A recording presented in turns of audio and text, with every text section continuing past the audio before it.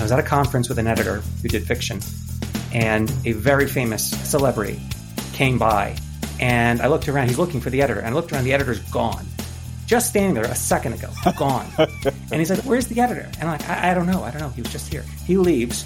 Editor magically reemerges from like under a box. I would kill for the opportunity to meet with this celebrity. But to this beleaguered editor, he's just dodging everybody. So why, though? In this episode, you'll get to know David Moldawer, the book whisperer. And you'll hear the story of how he became an editor at a major publishing house and then left that career to become one of the most sought-after ghostwriters in nonfiction. I'm Dave Crenshaw, and this is my Success Project.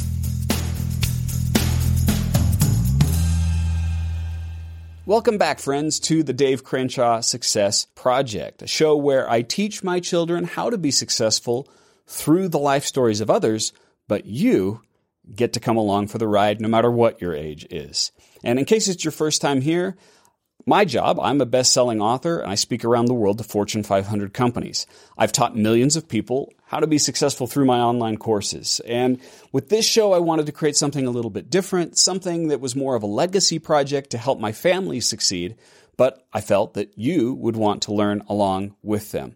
So, in this show, I interview some of the most successful people I've met in my life. These are people who have achieved not just career or financial success, but multifaceted success in many areas of their lives.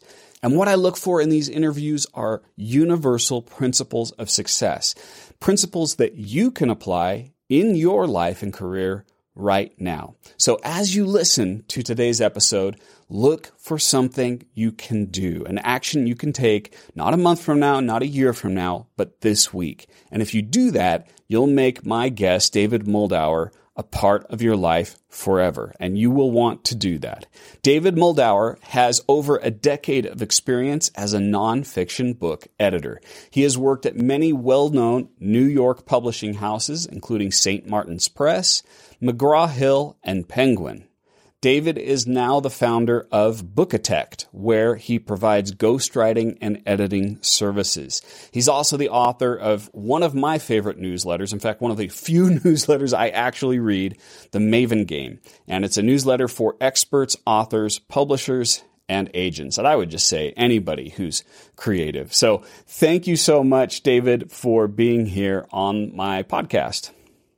Thanks for having me, Dave. It's great to be on the show. Yes, I'm so wonderful to reconnect with you. We visited briefly a couple of years ago, and we've kind of had this friendship that's endured over a few years. And I'm just such a huge fan of your work. I'm honored that you would join us for this episode. It's my pleasure. And where are we reaching you today? Where are you at? We moved during COVID. We were in the city. We were in Brooklyn. Now we're in Montclair, which is Brooklyn West. And a lot of publishing people are out here, so it feels comfy and familiar, even though it's suburban. Interesting. There's like a publishing enclave or something, and everybody said we're going to live in Montclair? I don't know when it was decided, but by the time we got here, it was already well established as a colony, and a lot of people here used to be in Brooklyn or other parts in the city, and it just feels familiar. Well, thank you for sharing this. I don't know if you know, but all of my kids, each of them want to be a writer. My 18-year-old. Sorry. yeah. 18, 14, 10, all of them want to be writers, although they are all leaning fiction at the moment. So, it'll be fun for them. But I think your perspective on content creation and creativity and writing is just so fantastic. I mentioned in the intro how you're one of the only newsletters I read, The Maven Game. But let's go back to the beginning. We kind of want to get your story, especially your career story. So I always start at the fun place, which is when you were a teenager. So not when you were a young kid, but when you were a teenager, what did you want to be when you grew up?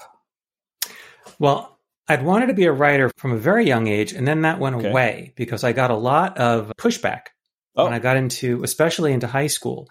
I had teachers who were just wildly unsupportive. And it wasn't even that I didn't know how to write.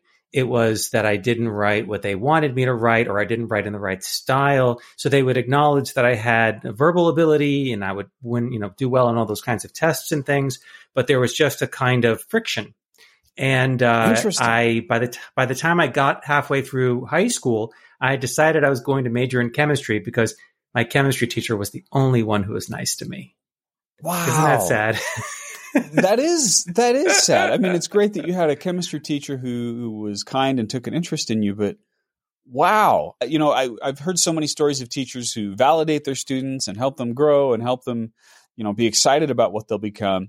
But boy, they were sure wrong with you, the ones who said that you weren't going to succeed in writing. Yeah, it was, I mean, I get it now more in retrospect, but, you know, I had a teacher and, you know, it's a style thing. And I don't think in retrospect that he really understood that it wasn't his job as a high school English or writing teacher to make me write like him or like the things that he liked to read. And I was lucky because I did have another teacher before I finally left high school who took a much more open-ended approach. What she would do was she would have us write whatever we wanted and read it. She didn't choose. She stayed out of it completely. Okay. And then she let all the other kids in the class write anonymous responses, sort of like this Twitter, or X, formerly known as Twitter. Okay. And they would write their responses on little slips of paper and put them in a little box. And at the end of the class, you would take your feedback. But most of the responses were really enthusiastic and positive. And that was really nice to see that for the crowd that I was reading my stuff to, I was getting a great response. And that was the first inkling that I'd gotten that maybe I wasn't as bad as the other teacher had made me feel. You know, that teacher would only read what he approved of. Oh, okay. That was it. He was gatekeeping. And so no one would hear what you'd written except for him. And then he would read what he considered to be the good writing. And the good writing all was his kind of vein of fiction. And one time as an experiment, I said, I wonder, like, is it true that he just will not let anything through as a gatekeeper that doesn't meet his kind of criteria? And so I wrote a piece that was entirely false, a sort of a memoir piece, deliberately hoping that it would kind of get through to him. And he did. He read it. And I was like, there you go. Like, I'm perfectly capable of clearing the hurdle. It's just he doesn't like the kind of stuff that I like to write.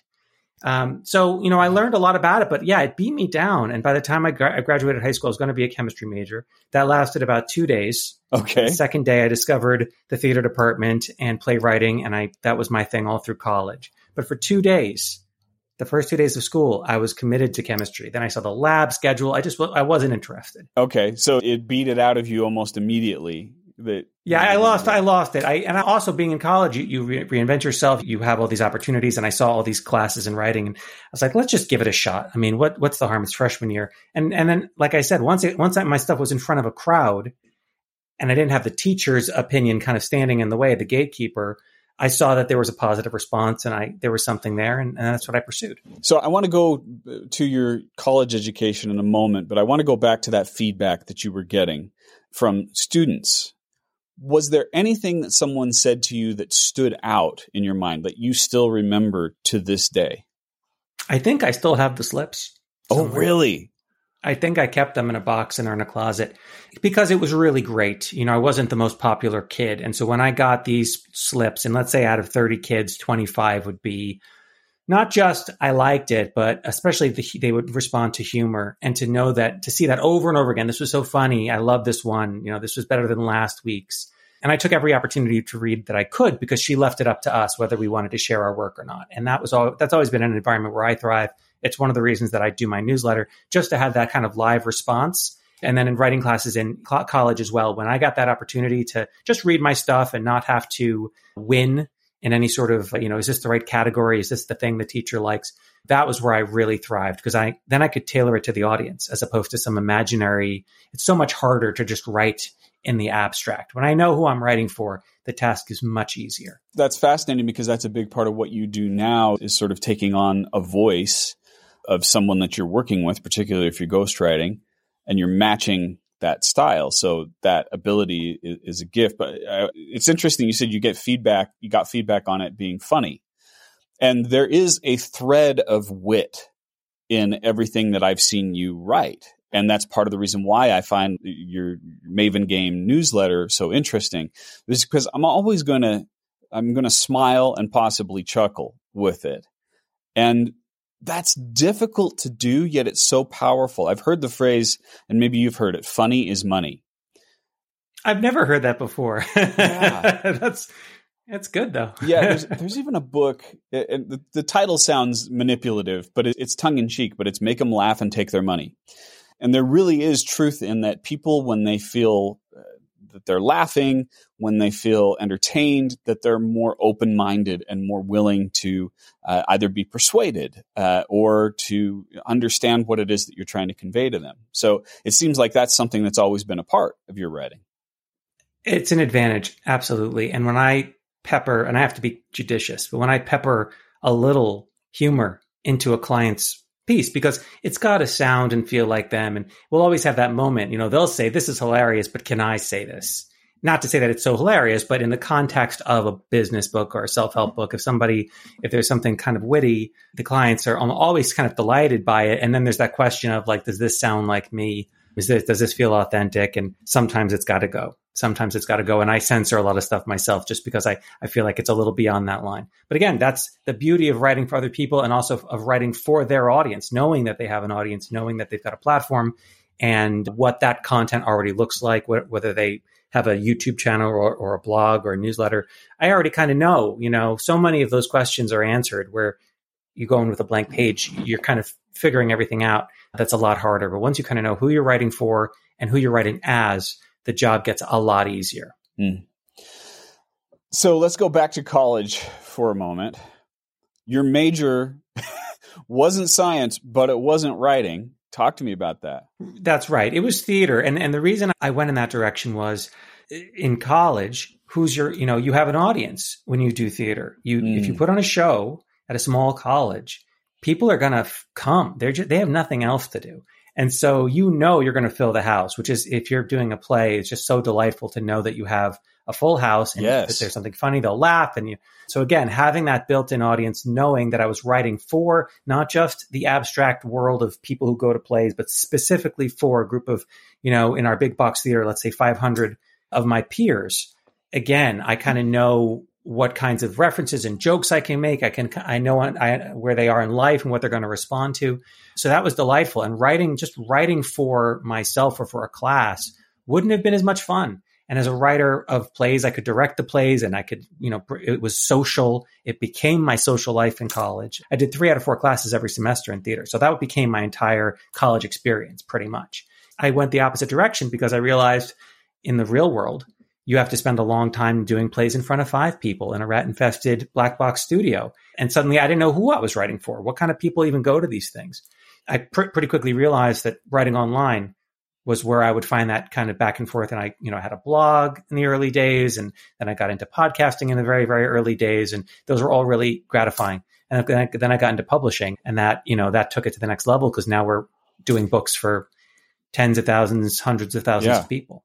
So there's a really important principle that's running through what you're saying here, which is you knew your audience. You know your audience. Even going back to that teacher, right? You, in that choice, chose to write for him, even though, as you said, it was false. I think that might be an underestimated gift, that you have the ability to put yourself in the mind and heart of someone else and say, what does this person want? I think all too often as writers, and really anyone who's creating content, they kind of just create what's for them rather than thinking of what's this going to do for someone else. Can you talk to me about your process of how you determine what is the best way to reach a particular person? Absolutely. I mean, it's a really important point because it's very easy to confuse. We get this idea, especially when we talk about things like authenticity. It's like, like you said, I'm writing for myself. I'm a writer. I've got to write from the heart. And look at so-and-so. But the thing is, so-and-so became famous because of the zeitgeist. They might have been writing for themselves, but that happened to coincide with the demand at that time. In other words, they didn't tailor it. They didn't figure out where the audience was. They were doing their thing, and they were going to continue doing it. And there's a quote, I remember David Bowie saying that he never understood why he was popular at different points. He was creating music from the 60s until the 2010s. And at some points, he was the biggest figure in pop culture. And at other points, he was pretty much forgotten, pretty much in the background. And he was making albums that entire time. And it's not like he did anything differently. He was doing David Bowie, and what David Bowie does fell in and out of fashion. That was it. And he was able to keep it going because his early financial success allowed him to continue even when it wasn't working. And he didn't really care. He was happy to do his thing, whether it was for a relatively small audience or, Let's Dance or some sort of huge hit. And so a lot of people do that. And I just, it's unfortunate when people come to me and they don't understand why their thing isn't working. And then there's that idea of like, well, this is what I'm interested in. I'm there to show them that other side of it. It's like, that's fine if you want to be like Bowie in the sense of whether people come to you or not, you're going to do your thing, whatever your thing is. But if you're looking to reach the largest possible audience, then you have to develop that skill of the reader experience of bringing in, who am I writing this for? What do they want out of this? And, often I'll work with clients who don't read business books, for example. Okay. And they want to write one. And I know the expression, eat your own dog food. It's like, how do you even know what goes in one of these things if you've never read one before, and you have no interest? And why do you even want to write something that you have no interest in reading? And so we have to kind of look a little bit more closely, which is not to say I force them to become big business book readers. That's part of what I provide as a service. I can tell them, I can say, oh, well, this idea is a little stale. We don't use this term anymore. And we can go beyond this subject matter to this one because readers are familiar with this already. And that's what I can provide. But I think everybody owes it to themselves to answer that question. So many people come to this stage of, I want to write a book, and have absolutely no thought. And I'm not exaggerating. They've given absolutely no thought to anyone reading it. Like they assume that the publisher, of all people, the publisher makes people read it like it's a school. And that's a big problem actually for academics, because in the world of academia, you assign the textbook and they have to read it for homework. And if you give a class, they have to sit there. And that's true in business too. It's like if you are a corporate trainer and you're giving a training on a subject, what are they going to do? They're the employees, the CEO sitting there. They're not going to get up and walk out when they're bored. Right. And so you can afford to, for example, bury the lead, meaning to put the interesting and exciting part of the lesson at the end. And what are they going to do? Like that, they're going to be there for it. When you write a book, which most people barely get past chapter 2 in most of these business books, even when they like it. So true. Yeah. You can't afford to bury the lead because you have no control over their reading experience. You have to make it as appealing as possible and work every page to maintain their interest and to do something useful for them. Every chapter has to serve a purpose and should stand alone. And so that's kind of like the lesson. That's like the big lesson when I work with somebody.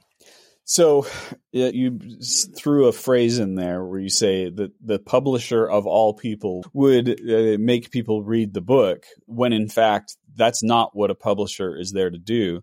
So that kind of ties into where you started work as an editor. Give us just a day in the life of what it is to be an editor for a publisher.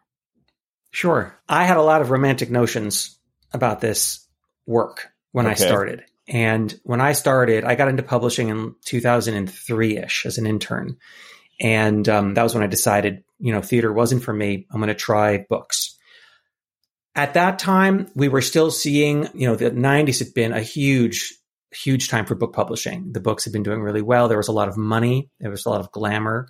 And that was all fading away at the end of the 90s with the rise of Amazon and the internet and all these changes.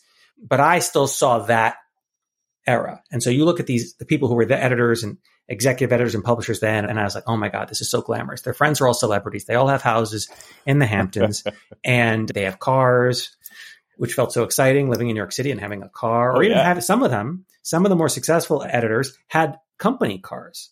They actually had a guy in a car, like a limo, sitting outside the building. And when they had a lunch to go to, they would go downstairs and he would drive them to the lunch. I mean, it was intense. And you saw this experience. And I saw it. To it. People with 2 assistants. If you've ever seen The Devil Wears Prada, it wasn't that different, Interesting. That era in terms of New York media. And so I had this idea that that's what it would be. Okay. And so you put up with a lot in those kinds of cultural capital jobs. And when you start out as an editorial assistant, which is one step above an unpaid intern, and you have to intern usually first to even get that opportunity, what you're doing mostly is making copies. But we had physical, everything was done on paper. They would edit with a pencil, and then I would have to copy the manuscript with all the edits on it before I mailed it so that we didn't lose the edit. What if the mail got lost? And I'd have to take all the stickies off. So I'd copy a page, copy the sticky, copy a page, for 500 pages. And there's a whole room just filled with every version going back and forth between the editor and the author. And these were very prestigious. I was at an imprint when I started that was very prestigious. So these were all very famous authors, very famous books. And the only thing they let you do editorially is you look at the proposals. And that was a wake-up call. It was a bit like my experience in college when I got to look at the application essays. We did these theatrical performances where we acted out the admissions essays from the incoming freshman class. This was something I did every year. Okay. And I got to see the other essays. And it was a wake-up call because for one thing, I realized I wrote a hell of a lot better than most of these kids at this top school, but also the repetitive nature of it. Every college admissions essay is practically the same. And every proposal, out of the masses, out of 100 proposals that go to an imprint that publishes fiction and nonfiction, you get the same story over and over again. Can I pause you on that for just a second? Sure. So there is like a generally accepted standard, and this isn't just in editing, but other things in other businesses. It's like, here's how it's supposed to be done. And if you deviate from that, in this case, a book, if you deviate from what is an accepted book proposal, then they might not pay attention to it. I mean, I was told that with my book proposals. So what's the balancing? Where do you deviate enough from what is accepted in order to get noticed, but also not show that you don't have a clue what you're trying to do?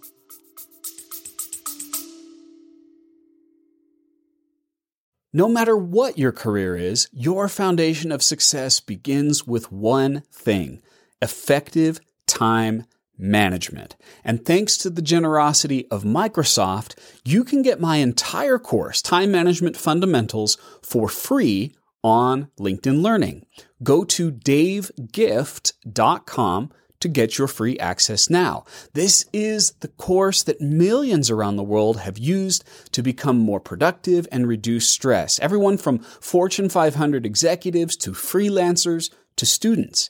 Now, it's the same coaching I've provided in person for tens of thousands of dollars per day, but you can get it for free on LinkedIn Learning. You don't need to provide anything to access it. No credit card, no email. Just go to davegift.com and start learning. Thank you so much, Microsoft and LinkedIn Learning, for your partnership. davegift.com. So the thing about every proposal being a certain thing, is just like job applications. It's nonsense. What it is, it's a desperate attempt to screen all the people who really have no business sending a book proposal in. Okay. There's such a vast wave, they say, over the transom. You're just coming in. So the first thing we do is we say it has to come through a literary agent. And that's just to prevent this constant inundation. An agent has the advantage of getting paid. If they sell your book, they get 15% of whatever you make on that book forever. Yep. So they have an incentive to just dig through hundreds and hundreds of, undifferentiated proposals. We didn't get more money. We just got our salary. We had to show up at work and we didn't want to die. And so we make up a lot of those rules. It's got to be with an agent. It's got to have the right format just so that we can, in the same way with a job, oh, your resume wasn't formatted. Sorry, But the fact is, if you see a great resume with what you need, it doesn't matter what font it is. And with our proposals, often I would see agents who would say, even teach courses, this is what the right book proposal should look like. But speaking as the assistant who actually read hundreds and hundreds of proposals from every agency in the city, there is no standard format. Every agent, of course, because they don't see the other ones, they think their way is the right way, but there isn't. Okay. All we need is enough information to choose. And sometimes it's literally a page. It's just the right page. So someone listening to this, they say, I've got a book idea or whatever. Maybe it's something else that they're trying to propose. What did grab your attention? Well, there's different kinds of books, and it's super important to understand that different categories of books are completely different products. So anything you think you know about writing because you read novels doesn't apply to nonfiction. Anything you think you know about writing histories doesn't apply to business books. So that's first things first. Let's just figure out what category we're in. But what would catch when it comes to fiction, quality, that's easy. You can tell from the voice whether you want to continue. One page of a book, and any reader has this experience. You pick up a novel, you look at the first few paragraphs, you already know whether this is in your vein or not. The nice thing about novels that are published traditionally is you know that it isn't just this person, that an editor and a whole team of people were involved. They'll probably stick the landing. You know what I mean? Like if it starts strong, it's probably going to have an ending. Okay. And we take that for granted, unless you read a lot of self-published fiction, in which case you realize, oh, wow, it's possible to completely not stick the landing because it's just this person who just put it online and they started off strong and then they kind of fell off. But we see it with TV shows, right? You start a TV show, start strong, middle of season 2, you're like, what is going? They never knew where they were going with this, lost. This feels like every CW show I've ever seen. Oh, right. Because they're going to go as long as they can go. So a book, when you buy a book that's traditionally published, there's that sense like if it starts strong, first few pages, the thing about being an editor is it's not like that. It can actually completely fall. And I didn't know this because I didn't do much fiction. And then one time I specifically remember an editor asked me to read, because you have to get other editors sometimes to chime in for you when you want to buy a book. And so the editor said, would you just look at this novel? I know you don't do a lot of fiction. Just read the novel. And I start reading it. And it was awesome. It was this like zombie action thriller. And it was so exciting. But I didn't, in nonfiction, you read a proposal. I wasn't used to reading a whole book overnight. That was not my speed. Fiction editors do that routinely. And so I got halfway through, which I felt very proud about myself.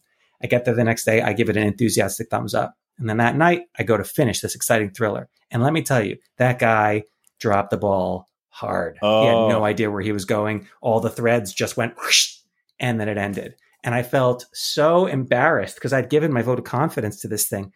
And of course she fixed it and it was fine. But I'd never seen a book fall off a cliff like that before because I'd never, I wasn't really reading much self-published, certainly not, sometimes popular ones like Wool, but I'd never read that much. So I didn't know that, I didn't have that experience of having something that was good page by page completely falling apart. That's a fiction problem. Nonfiction's a whole different story. Why did you eventually gravitate toward nonfiction versus fiction? That's exactly why. It requires, I like TV. I like movies. I have other interests. You go into the editor of back then when it was paper, the fiction editor office would be these horrible stacks just to the head against the walls, just chaos. You would go into their office and it would just be chaos. And they would always be months behind. And when I took answering messages, it was always them like, when are they going to look at this? When are they going to look at that? I was at a conference. I swear to God, I'm not going to name any names. I was at a conference with an editor who did fiction, and a very famous celebrity came by, and I looked around. He's looking for the editor, and I looked around. The editor's gone, just standing there a second ago, gone. And he's like, "Where's the editor?" And I'm like, I don't know. He was just here. He leaves. Editor magically reemerges from like under a box.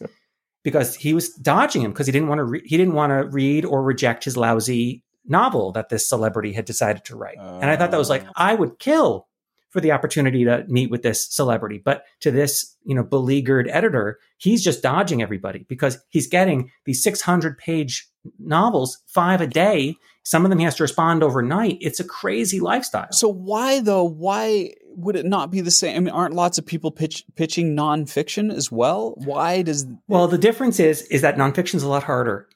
So there are people, Dean Koontz, there are people who can just write a novel every few months, some faster. I read one book on productivity for writers, and she said, if you're like most self-published romance novelists, you write 15 books a year, but you can actually get away with writing 12. And I was like, did you just say that you can get away with 12? So there's you can crank out a tremendous amount if you're working with a formula, if you're in a known genre. There's the cowboy, there's the, she works at the diner.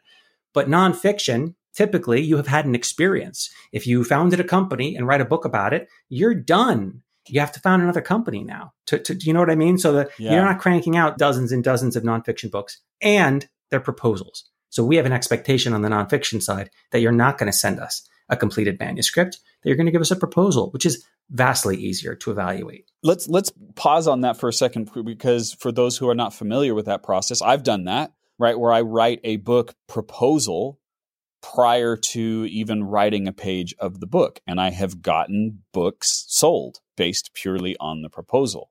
In a situation like that, what do you need to sell in a book proposal to make someone say, yes, I want to pick this up? Well, that's a great question. So when we're talking about today, nonfiction is especially prescriptive, meaning books of advice like the kind that you write. I want to get better at something. I want to, develop a skill or capacity. It's so much more about the who than the what, because we want a platform so that we can find an audience for these things. And we want the credibility like I said, you founded a company. Only one person founded Facebook. So someone else can write a book about the founding of Facebook. But if you want to found companies as successful as Facebook, the thinking is you're going to want to read the book that Mark Zuckerberg has to write about Facebook. And that's true of any subject area. It's always stronger to come from that position of, you did it. You're the guy, you're the person who lost the weight. You're the person who did whatever, ran the 4-minute mile. Yeah. And so what we're looking for is a compelling author, both in terms of their background, expertise, and platform. And that's all very easily and simply conveyed. Sometimes it's just saying their name, right? If it's a celebrity or even modestly well-known person, you don't have to say more than that. And as an editor, I would meet with an agent and the agent would say, what about so-and-so?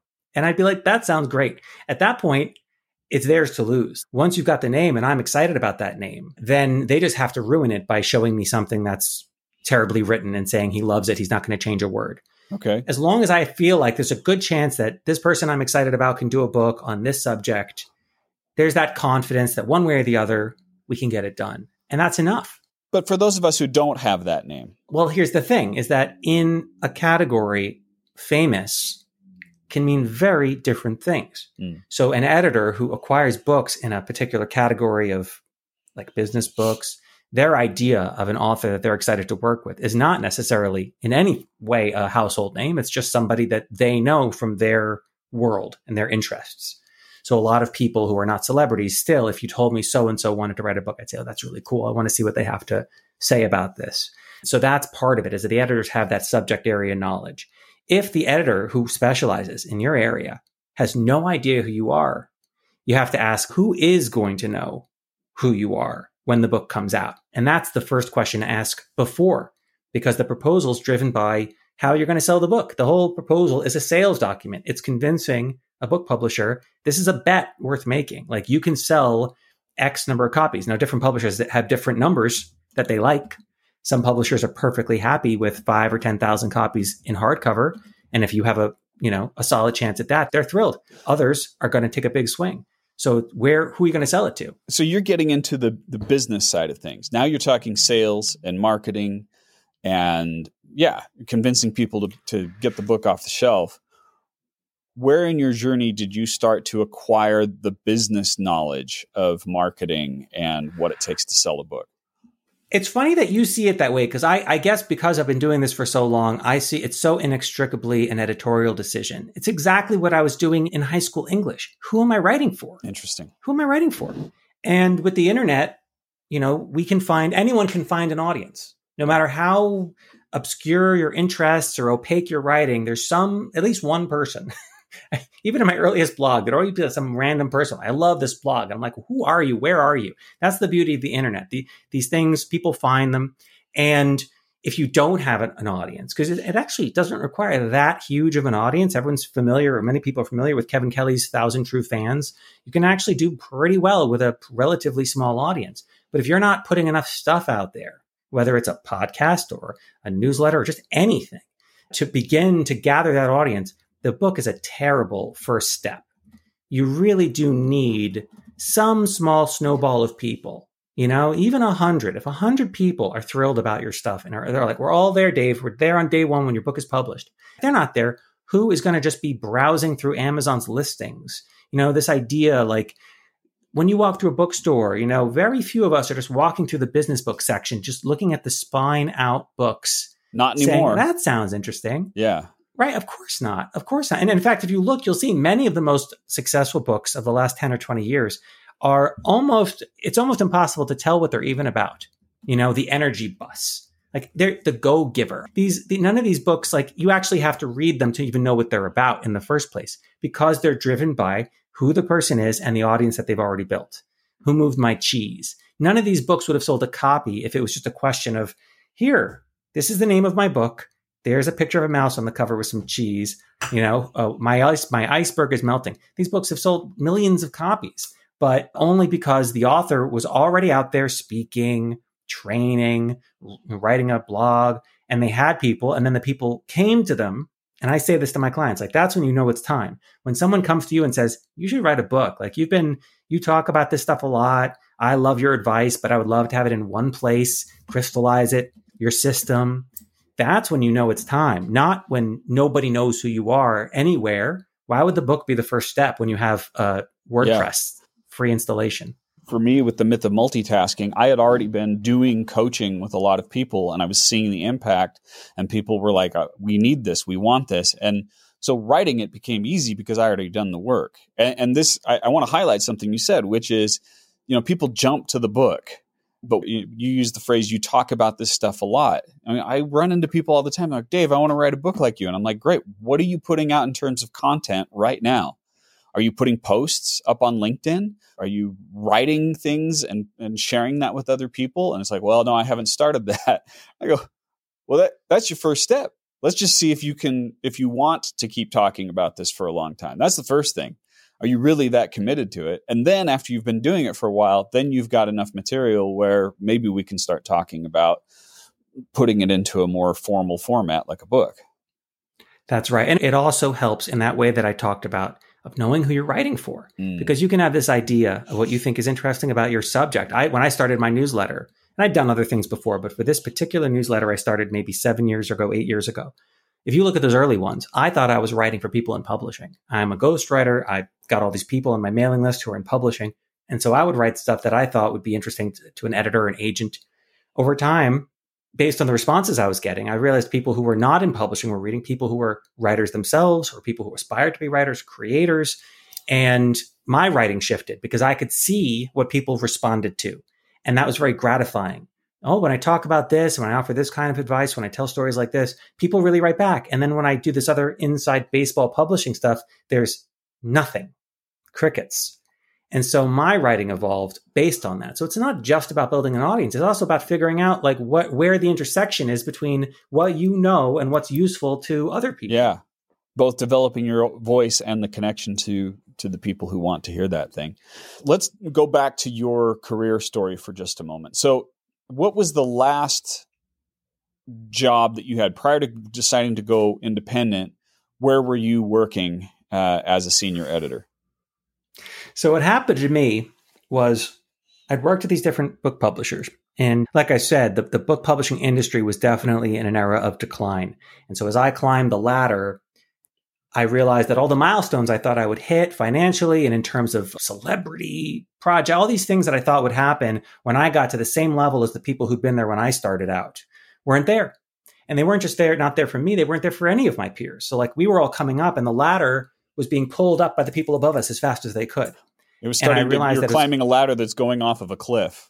That's right. That's right. And I realized that whatever my career looked like, when I was a senior editor, I was like, this is not what I imagined, And I was also frustrated with the industry in the way that it was very slowly grappling with the disruptions, the technological disruptions, and the changing ways people were reading. And that frustration led me to Amazon, where I helped found their New York book publishing imprint. Oh. That I thought that would be this sort of delightful combination of Amazon's technological expertise, forward thinking, pace, and also having a kind of all these wonderfully talented editors and book publishing people. And it was kind of the opposite, kind of the weaknesses of both instead of the strengths of both. Okay. Like the joke about, the beautiful woman who wants to marry Einstein. And he's like, what if the baby gets your brain and my looks? Yeah. It was like that. And so at that point, I went to a startup called Creative Live, and where I ran the business and life section. So we were doing live courses. And it was really interesting because it was exactly the same, in many ways, the same challenges, the same kinds of experts. I worked with many of the same people. We're creating this content, but you watch it instead of reading it. And I learned a lot, but I got to that point where I could either continue on into that world of just tech and online content and who knows where I'd be, or be a hasty retreat to my comfort zone, where my strength is as a writer. And that's when I made the decision. And like I said, that was like 7 or 8 years ago. And even at Creative Live, I would meet with people to pitch them, say, come teach a course. And they'd say, okay, but can you help me with my book proposal on the side?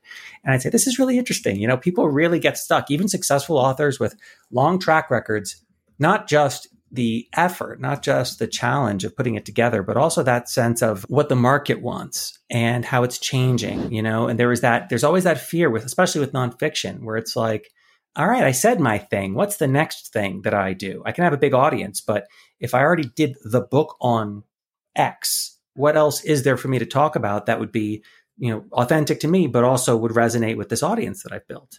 And since that was kind of my area, that's where I stepped into all this. Interesting.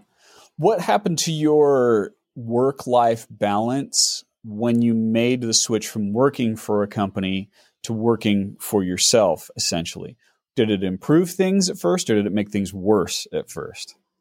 I've had to get a lot more efficient. I've had to use a lot more of those productivity tips that I was putting in books for the longest time. Okay. And because the life of an editor, you're really on the hook to acquire books. I would edit, and a lot of my peers did not really edit. They say people don't edit anymore.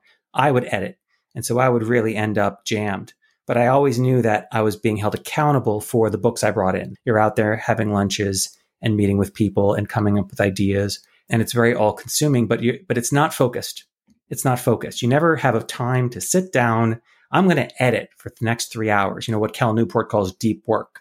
And so there was a lot of just bustling around, a lot of meetings, and those are exhausting in their own way. When I started doing this, and so I got to transition. When Amazon came along, we were kind of going back and forth to Seattle. We had a New York office. I'm bubbling all over the place. So I already kind of transitioned a bit into remote work. And also they're much more free with how you work. You're not expected to be at your desk in your office and all this. And then Creative Live was based on the West Coast. So I was really just on my own. And it forced me to develop those skills of, sitting down first thing in the morning, knocking out that focused work, just organizing my approach to work. So by the time I started doing this on my own, I already had a rhythm. I was already comfortable. I know a lot of people who do the same transition that I did, but immediately from like the 9 to 5 office and they're swimming for months sometimes because they're not used to that. They're used to basically not having to decide what to do because 80% of their day has been determined by their boss or their peers. Right. Got to go to that meeting, got to do this thing, so they barely have an opportunity, and the work gets done in the little cracks. To actually sit down even though there's no one there, at your desk, 8 a.m., and do, 3 hours of work, lunch, come back. That is a skill. And I'd already been kind of halfway doing it. And so now it's all totally second nature. I would very much resent having a million predetermined meetings on my schedule at an office. How do you find customers? What is your greatest source of bringing in new business? Word of mouth. So a number of agents who, especially those who do a lot of these books, know about me. And so someone will go to them who has some of the ingredients. So it might be an author they're excited to work with, or it might be an idea that they think has potential, but it's not there yet. And they can do it themselves. They can devote months and months working with that author, but why not send them to me? They still get their 15%. So it's a pretty easy decision for them to make. They send it to me. I'm going to send it back. I'm not going to just run wild with it. So they have, no incentive to really beat their head against the wall because not every project is going to work out. They send it to me and other authors as well. People who've worked with me before say, hey, you're struggling with your book. Talk to Dave. Maybe he can help you. So that's probably where most of it comes from. So a lot of people, I think, tell themselves perhaps they should work for themselves, right? It's a very common dream for people to own their own business.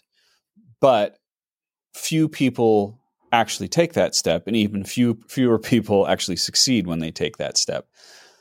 So in your experience, what hasn't worked? What are some moments where you go, I used to do it that way, but now I don't do it that way because it was costing me too much? Absolutely. Tracking my time has been the most important component. Just getting really conscious of time. Because when I started out, I was offering everything I could do. I'd say, I'd help you with your marketing plan. I'd help you with your outline. Whatever. But different projects monetize in different ways. And the more I did it, the more I realized that on this kind of work, I'd be making X an hour. And on this kind of work, I'd be making X an hour. And it didn't make any sense to do that kind of work anymore. It wasn't an efficient use of my time. And also I figured out where my strengths were. But it was really by looking at the numbers. And you and I both know Mo Bunnell, who's a big fan of measuring hours. And he actually measured the hours working with me and was able to tell me exactly how much time I had saved him because he had done a proposal alone and then did one with me. And he actually saw it was 100 hours alone, 50 hours with me. And I was like, wow, that's an interesting statistic I can use. Yeah. And so by looking at the data, because of course there's an emotional component, like this is frustrating. I don't really like this kind of work. But there's also just looking at the data and say, hey, this project took X number of hours and I made this amount of money. I'm just going to do, if I do 8 of these, I would have to do 30 of those. And those are a bigger headache. So just being really willing to kind of keep pivoting and sharpening it, and being willing to say, I don't do that anymore. Because I sent out a big alert when I started, like to everyone I knew, this is what I'm doing. And that changed pretty quickly. And I've had to go back, be like, actually, I don't really do all those things. I do this. And then they say, oh, great, because I would never have hired you for that stuff. But if you do this, I want to work with you. So it's that constant communicating with the people who might hire me, being very clear about what I offer, focusing on the stuff that is kind of high performance. All it is just being willing to learn, and a lot of people I see struggle kind of come in and like, I'm going to do it this way. And if it doesn't work, I'm just going to kind of go off a cliff and then go find a day job again. Like if it doesn't work this way, I'm just done. But nobody just bounds into this thing succeeding. Same with authors, it's like your first few books might not work. You got to tweak. Yeah, that's really interesting right there, because that is part of the problem is people aren't committed to the choice that they've made, either because they're kind of halfway in and halfway out, like they're having a full-time job while they're trying to hang up their own shingle. Or like I love how you said that, like they're going to do it one way. And if that one way doesn't work, then they're out. When really it's about, are you committed to the process of figuring out what works? And that takes time. That takes a lot of runway. And it sounds like you were giving yourself enough time to make those mistakes, and you had enough runway to get to the point where you figured out what you should be focusing on. Having a relatively modest burn rate was helpful for sure. But I was making money pretty quickly. For those who aren't familiar, what is a burn rate? Oh, just how much it costs to live, what your nut is, and I didn't have a gigantic mortgage, but I did get started pretty quickly, because I was very aggressive. I knew I needed to get the flywheel going. And so I was very aggressive with reaching out and finding projects. And the fact is, if I didn't see a lot of demand, I wouldn't have gone into this area. I knew people, like I said, even at Creative Live were coming to me and saying, hey, I need help with this. And so I said, okay, if these people with no prompting are coming to me for this help, if I reach out to every single agent I know, I'm going to start seeing some incoming interest. And that's exactly what happened. Okay. So that's what you're just, because it's funny when I hear a guy like David Moldawer use the word aggressive, you're like one of the least aggressive people that I've met. So to you, what that means is what? Making phone calls, reaching out to people, networking? Yeah. And not, because one thing I notice people do in my area is they'll get a job and they'll stop.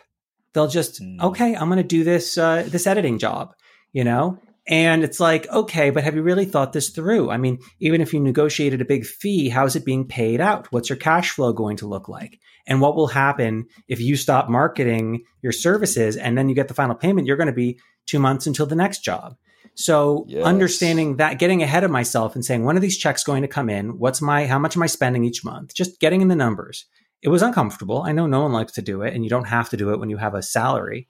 But once you get good at that, you develop this intuitive sense of, I better take on another project. And by the way, this also ties into authors, because we talked about platform. One of the most common things is they'll come and say, I'm going to do the book. The book obviously is going to make me famous. But even if I don't have a platform, once I sell the book with your help and the proposal, then I'll build the platform.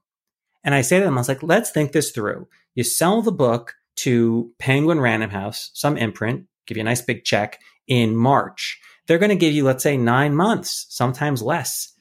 During that 9 months, you're going to be writing the book. Even if you hire me, you're going to be busy writing the book, editing the book, responding, meeting. When are you going to start a blog and make it successful? It can take you years to pivot and figure out where the audience is and kind of grow to a substantial number. You're going to do that while you're writing your first book. It doesn't make any sense. If anything, when I've seen people who have a big platform, they have millions of YouTube followers or whatever, it often, if anything, goes dark. It gets flat. They start losing audience during that time because they're so focused on making an amazing book. So if anything, your platform is going to be worse than it was when you begin the process of writing it. So it's the last time to start finding your audience once you've sold the book. If only there was a guy who could help them write that book, right?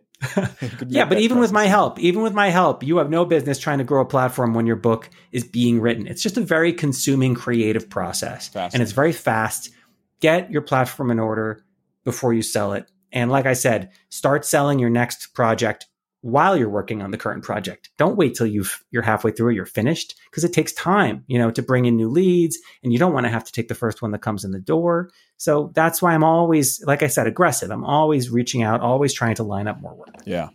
A big part of the message of this podcast, and the concept is I'm teaching my kids how to be successful. And so when I choose a guest, I'm being very, very thoughtful about it. And part of the reason why I brought you on is because I know that family and having balance and having enjoyment in your life is so critical to what you've set up, right? So what have you done to make sure that you make time for the things that matter most in the midst of reaching out and getting all these new customers? Well, one thing I very much limit is deadline-driven work, because when there's a deadline, it doesn't matter what's going on. It doesn't matter if one of my kids has a school event or if there's some special occasion, if the work needs to get done. The book proposal work I do is not deadline-driven. It is a creative process. It takes as long as it takes, and it is never an emergency. The only emergency I have is when I'm ghostwriting a book, and I limit that to one at a time for that reason, so that I'm never put in a position that I have to choose between my work and my family. This weekend we went away. I had work. There's a lot of work to do, but we needed that time. They're about to go back to school, and so I prioritized that. Also, using my time efficiently. I'm not in an office anymore, so I get up at 4:45. I'm at my desk at 8 o'clock, and I put in 3 hours before I do anything else. And so I know that even if the afternoon kind of goes scrambly, like right now they're home from camp and they're kind of running around and taking my son to the orthodontist and all that thing, I know that I got 3 hours in, that's kind of like a baseline, and it really brings my anxiety down. I know that I'm kind of making progress. So that's a huge part of it. It's just not being sloppy with my time, because it's very easy to let it go. Like, I call it the discipline of the book. That's like my little catchphrase. It's like, whatever's going on, I got to get some words down on the book. Like, that's the first thing. I've got a word count to meet. That's my deadline. I've got to get some words down. Preferably I blow right past my word count minimum, so that I'm always kind of like getting ahead of it, always building up those savings. So when we had a health crisis in the extended family, I was there for it because I had the buffer built in. And I'm always trying to basically save time the same way you save money, which I also tell your kids, if you're a freelancer, that's huge. You got to have reserves. You got to have padding, but it applies to time as well. Get way ahead of those deadlines. I use a software to plot out how much I have to write every day based on the projects. And it lets me put in vacations and family trips and everything. And then it says you need to do X number of words a day. Is that custom software or is that an app? No, it's called Pacemaker. Okay. And it's just an app, and you can use it to track editing, writing, any sort of ongoing goal. And it'll tell you how fast you have to go. And then I go ahead of that pace, and I leave a nice buffer zone, and I say put 5 days at the end, because I've seen it all. You get sick, this thing happened, that thing, they travel.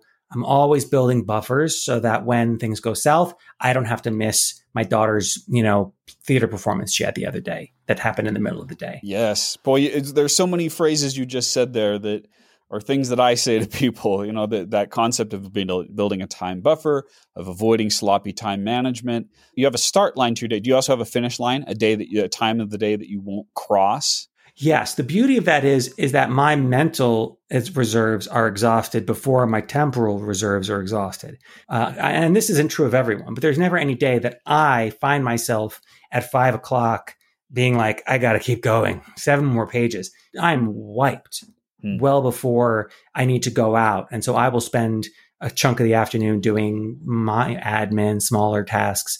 But really the lion's share of the creative work is the 3 hours in the morning. And then if I'm lucky, 1 or 2 more hours in the afternoon, but I'm working.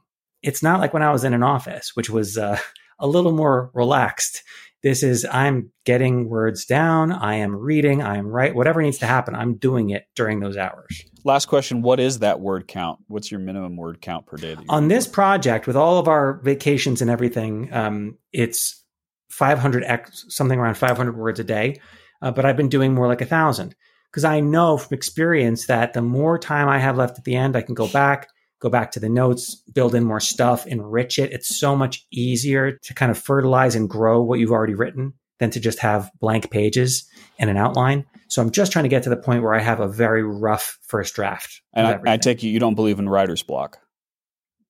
Oh, of course I believe in writer's block. That's why I need to use all these tricks to cue myself. I don't leave myself any room. That's how you force yourself past it. Yes. What I do is if I can't do that thing, I do the thing before it. So if I can't write the chapter, I write the outline for the chapter. If I can't write an outline, I have like a pre-outline. So I always can find something in between that does feel small enough that I'm not in that state of like, I don't know what to do. Because I will get stuck forever if I let that happen. Oh, that's great. Yeah, I think of that as what's the first minute, or what's just the next small step? How can you trick yourself into doing something that's a bigger project by just doing the smaller version of it? I love that. That's great. There's so much stuff here. So I'm going to ask one last question, and then we'll do what everyone knows I'm going to do at the end of this who's been listening to the podcast. Where do you see yourself 5 years from now? What's the next thing on your horizon? Oh, doing this. I mean, the beauty of being an editor in publishing and also being a ghostwriter is that you're always working with new people and new projects. I've worked on books I never thought, in areas I never thought anyone would trust me to be a partner, a creative partner. I'm always like, are you sure? Like, you're going to work with me to write about this? And that's delightful. That's delightful to get to explore these different areas of expertise, to meet these different people, see a glimpse of their lives. I don't know why I would change it. I would just like to keep doing that, keep exploring and working with people with unusual backgrounds of great, unique accomplishments. Yeah. I love that I think everyone has picked up on this, your natural enthusiasm for what it is that you do, your passion for writing. And I always love to see someone doing what they were meant to do. It's a lot of fun. It's a lot of fun. Yeah. All right. At the end of every episode, David, what I do is I help the audience figure out some specific action steps that they might take. And the goal is to just do one of these, but don't do it next week. Do it today or tomorrow. And then that way, someone listening will make David Moldawer a part of their life forever, because they're going to follow one of your examples, and that's going to help them be successful as well. So I'm going to call out, I had like a huge list from this one, but I try to limit it to 3. So I'm going to limit it to 3 possible actions. And then if you wouldn't mind at the end, add one other possible smaller step, some action that someone can take to follow your example. Sound good? Sure. Okay. So here is the first one. And we heard this phrase a lot, which is write to your audience. Get to know the people that you're serving, and whatever it is you do, even if you're not a writer, just think serve to that audience. Put yourself in their shoes and say, what is it that they would want from me? What is it that they need to hear from me? And take the time to do it. So many times we're too automatic with things. We just do, this is what's expected, and we're not really thinking about the person. And I think if you take the time to get to know who it is that you're serving or writing for or whatever you're doing, it will guide everything that you do and make it more successful. So I like that one. The other one, you were almost using my terminology, but focus on your most valuable activities. Focus on your most valuable customer. Focus on the things that are worth the most per hour, rather than trying to be everything to everyone. Think about all the different things that you're doing in your week and say, which of these should I focus on? And you can even assign a dollar value per hour and say, which of these is worth, hundreds of dollars an hour, and which of these is worth minimum wage? And try to schedule your day and your time to avoid doing the lower value and spend more time doing the higher value. And then the last one is don't stop when you have a customer. This might lean a little bit more toward the entrepreneurial members of this audience, but I heard it this way, David. There are 2 different ways to think about growing a business or making sales. There's the water wheel and there's the snake. The snake eats something, let's say it eats an egg, and it slowly digests that thing through the whole process. And when you act like a snake, you are not preparing for the future. You're just eating up all of the reserves that you have, and at the end, you're going to put lots of pressure on yourself and you have to repeat it. Instead, be like the water wheel, be like David Moldawer, and always be reaching out and making new connections and looking for opportunities, so that it's just a constant flow of cash and opportunities that'll keep you safe and steady in the long run. Those are my 3. David, what would you suggest is one thing that someone can do? Absolutely. One of my core principles that didn't come up at all, amazingly, is competitive analysis, which applies everywhere. It applies to authors, but it applies everywhere. When I started in being an editor, and I was like, how do I meet all these people? I'm not social. How do I meet all these agents? That's the whole thing, is meeting agents. So I talked to another guy who seemed to know everybody. And I said, what do you do? And he said, it's simple. I look for who sold a book that I would have wanted to acquire in the trade press. And I call that person. I say, hey, I just saw you, the agent, just sold this book. That would have been great for me. And then I use that as a window to get them to lunch. And when I meet them for lunch, I say, what are 2 other people I should talk to? And I just did that process. That's my whole agent network. I just did what he did. It was working for him. I did that. That's how I did it.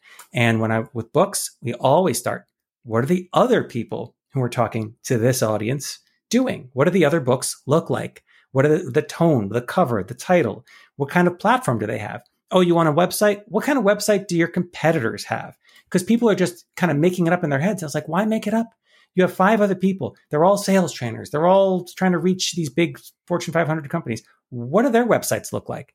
Who built those websites? What publishers did they publish their books with? Maybe it's all with the same imprint. That makes it easy. Maybe they all have the same agent. That makes it easy. Why make it up when you can actually just do your research? Look at the competition. Yeah. Well, and you use that phrase, that makes it easy. It's a way to easily find some shortcuts rather than trying to reinvent the whole process.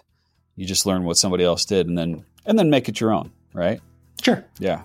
I love it. Thank you so much, David, for taking the time to generously share your story and share your wisdom with us. I know I got a ton from it. I'm sure everyone else did as well. Really appreciate it. My pleasure. Thanks for having me. And thank you, everyone, for listening. Remember, it's not just about the knowledge that you gain, but it's the action that you take from that knowledge. So whether you take one of my suggestions or David's suggestion, just pick one thing you can do, an action you can take, not a month from now, not a year from now, but this week. And if you do that, you'll make my guest, David Moldawer, a part of your life forever.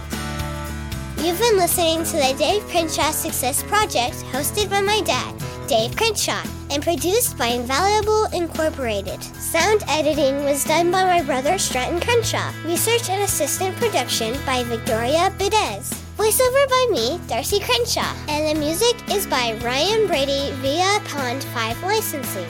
Please subscribe to the Dave Crenshaw Success Project on Google Podcasts, Apple Podcasts, or wherever you like to get your podcasts. And please don't forget to leave us a 5-star review. See you next time.